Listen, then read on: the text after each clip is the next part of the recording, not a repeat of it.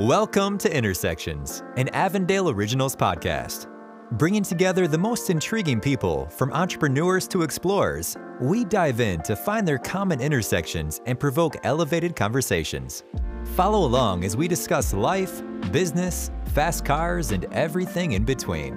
In this episode of Intersections, sneakerhead and fashion guru Larry Singleton and sports management mogul Alex Guerrero meet up at Larry's Boutique, Please Come Home Los Angeles, located in Dallas, to discuss their inspiration behind starting their own business, their stories of successes, and the failures along the way.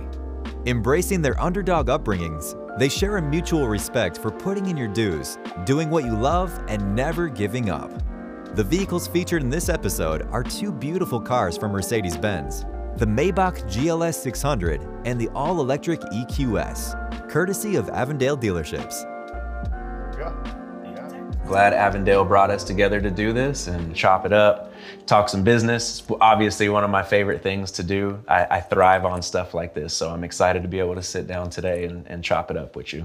Sweet, man. Well, I mean, I'm happy to be in your, the place where the magic happens, right? Like, we're here on ground zero. So excited to kind of learn a little bit more about you, your business, your passions, and hopefully we can share it and motivate some people out there. That's right. I have to take it back to my parents deciding to move us from the Dominican Republic.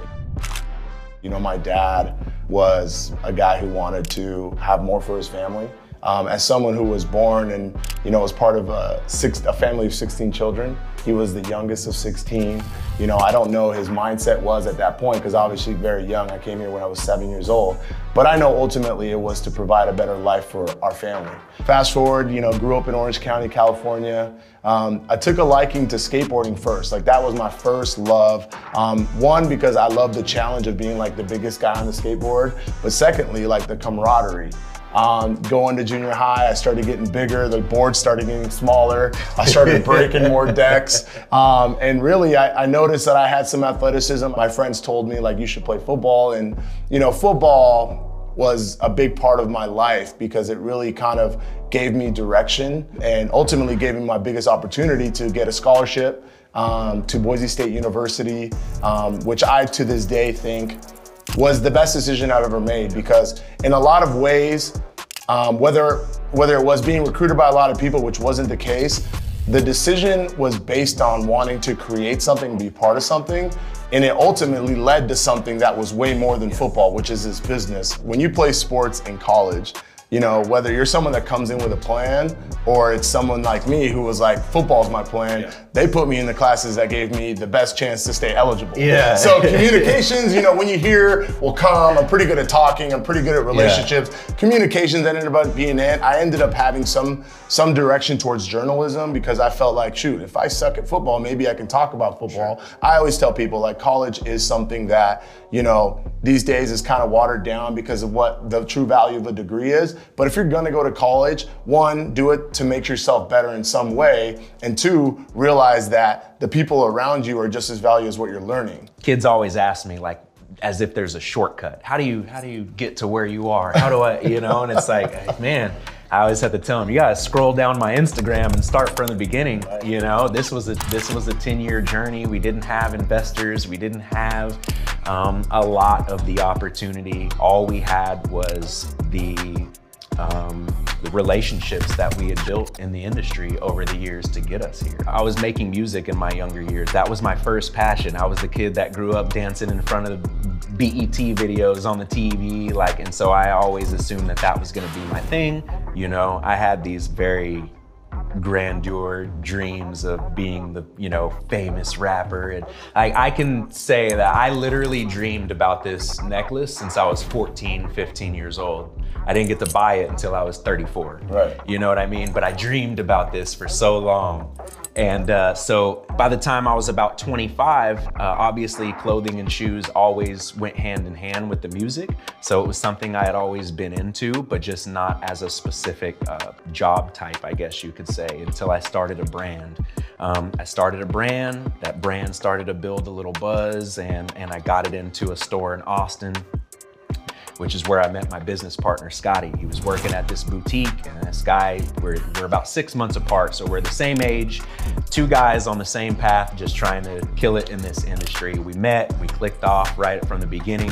A couple months later, I was still living in California. A couple months later, he posted on Instagram about them having a job opening at that shop. And I told him, take that post down. I'm your guy.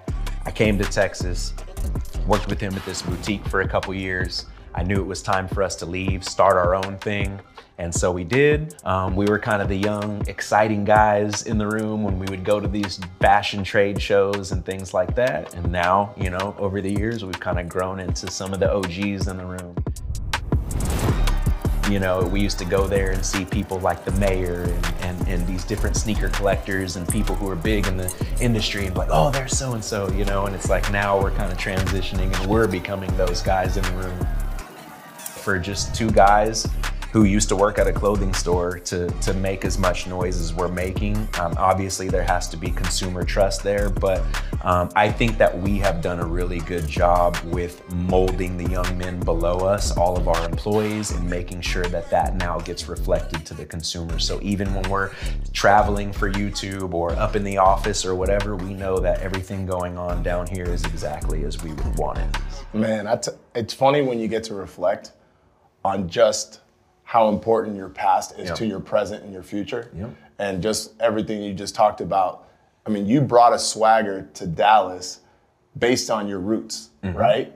All those things, it's like Captain America, like with our powers combined, like you combined a lot of powers to come over to Dallas and you brought that. And I think people see that when you meet people. I think that ultimately kind of, makes you more polarizing than the rest, which I think, like you said, that's why you guys are standing out. I feel like your area of influence and the way that you have to create an area of influence is different because you're creating these partnerships between a brand and a person, and then those two things have to come together to create a product or a commercial or something that then leads to commerce. How do you know how to pair which athlete with each brand? That's a great question because ultimately the journey of becoming a great transcendent brand starts before we start pairing with actual brands, right? I like to think of every client we have as a singular, isolated brand, even though they're in team sports, to transcend the fact that you're in a helmet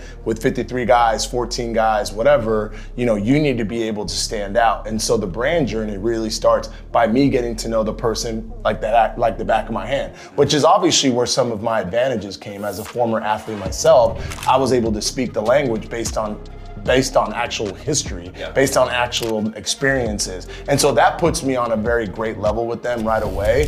And truthfully, I believe to know someone that well, you have to have a family type of relationship with them. Why I started my company was a lot of people see the platform as a way to come up and not as a way to pass on.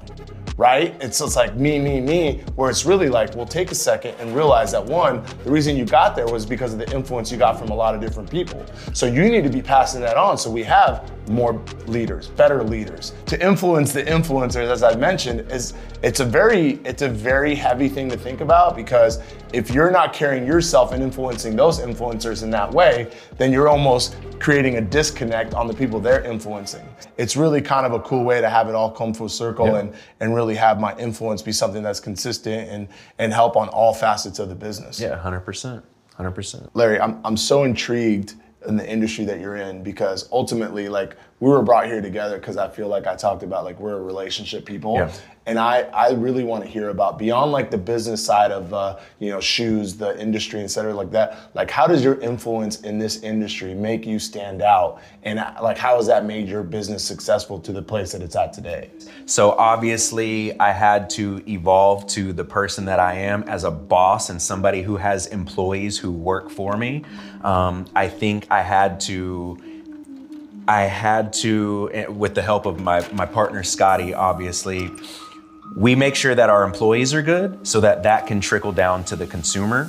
And so we want to make sure that our employees are a direct reflection of how Scott and I would take care of a customer if they were to walk in the door. We learned from our previous boutique that we worked at the importance of customer service, and that is a heavy thing that we convey here. So the moment that you walk through the door, somebody somewhere is going to immediately greet you, kind of, They see the aesthetic too, and they know that these people put their heart and soul into this, and I think that's a great icebreaker right away.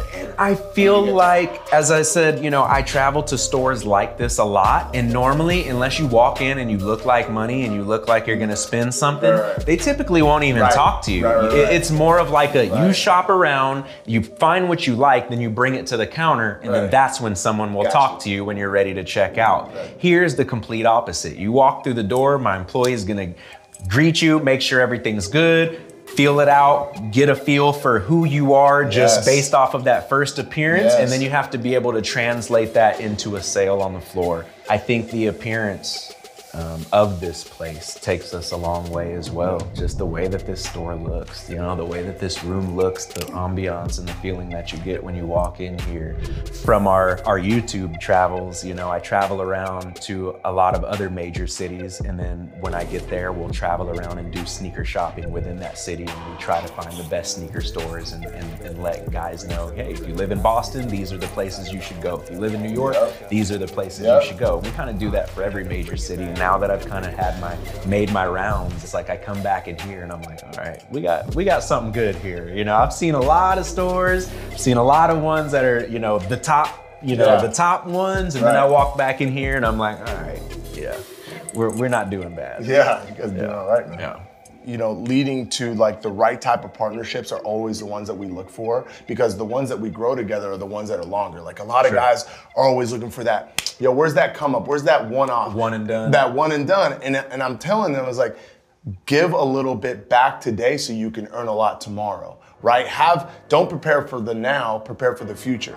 Avondale is a different type of business where they really are truly putting the people first, right? To be able to include people that come from different places and they intersect in some way is a great way to tell stories of people that are making the world a better place. As a cliche of that could be, because that's what people want to be part of. Bringing more value than just simply selling cars, which is kind of how I got introduced to Avondale. It was just a different experience. We spoke about the intersection show. They told me about some of the things that they did right from the beginning, and at no point did I ever feel pressured to purchase anything. Right, which is another reason why Avondale is great. Not only are they great creating those experiences, they also have the best products on the market. You're going there, you're gonna get the cream of the crop. And to stand out, they always all have great people that are smiling at you, not pressuring you. It's a win-win. All right, so good chat so far, but I really want to take you out here. I want to show you a couple things. I want to show you some of these shoes, we're going to look at some Off-Whites, we're going to look at some early birds, we're going to look at some cool stuff. So let's go talk. Let's do it. This is essentially the Grail Room. This is some of the most popular sneakers that you could ever want or find on the planet. Tell me a little bit about that, because I'm very interested as to like what makes some of these and their value be so, astronomical. Typically the way it works is the general release stuff isn't always the most expensive, but you do have expensive general releases. Like this Hyper Royal and the UNCs, that's a general release, but it's extremely popular because they are OG colorways for Jordan Brand. Obviously he went to the University of North Carolina, so that's why that's a heavy colorway that they use. And then, then you get into simpler stuff like this. Jordan is trying to do a resurgence in the mid, so they're taking these influencers. Luka Doncic has his own mid. Blue the Great did his own mid. He's actually from Dallas, and so they give you an opportunity. Man, this looks like a set. They should call this a Sesame Street. Like a Crayola. Yeah, Crayola. That's way better. Yeah. This was dope. I got a feeling we're gonna be staying in contact. And we get to leave in these. Hey, I tell you what, I'm gonna leave a little quieter than you. You know what I'm saying? Absolutely. Hey, have a good one, man. Absolutely. We'll be in touch. We'll be in touch, brother.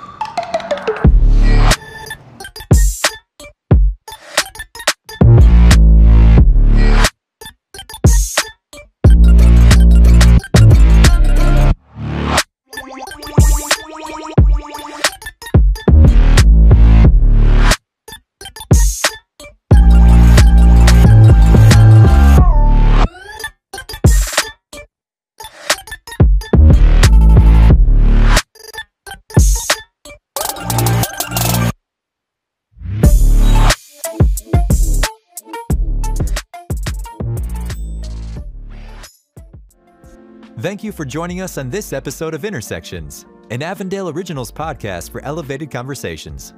If you'd like to see more from our guests and the cars featured in this episode, check out the video series on Avondale Dealership's YouTube channel. Questions, comments, or suggestions for future guests? Email us at intersections@avondale.com. Want to check out the cars from this episode and more? Visit Avondale Dealerships at avondale.com to browse our collection of luxury cars. Until the next time.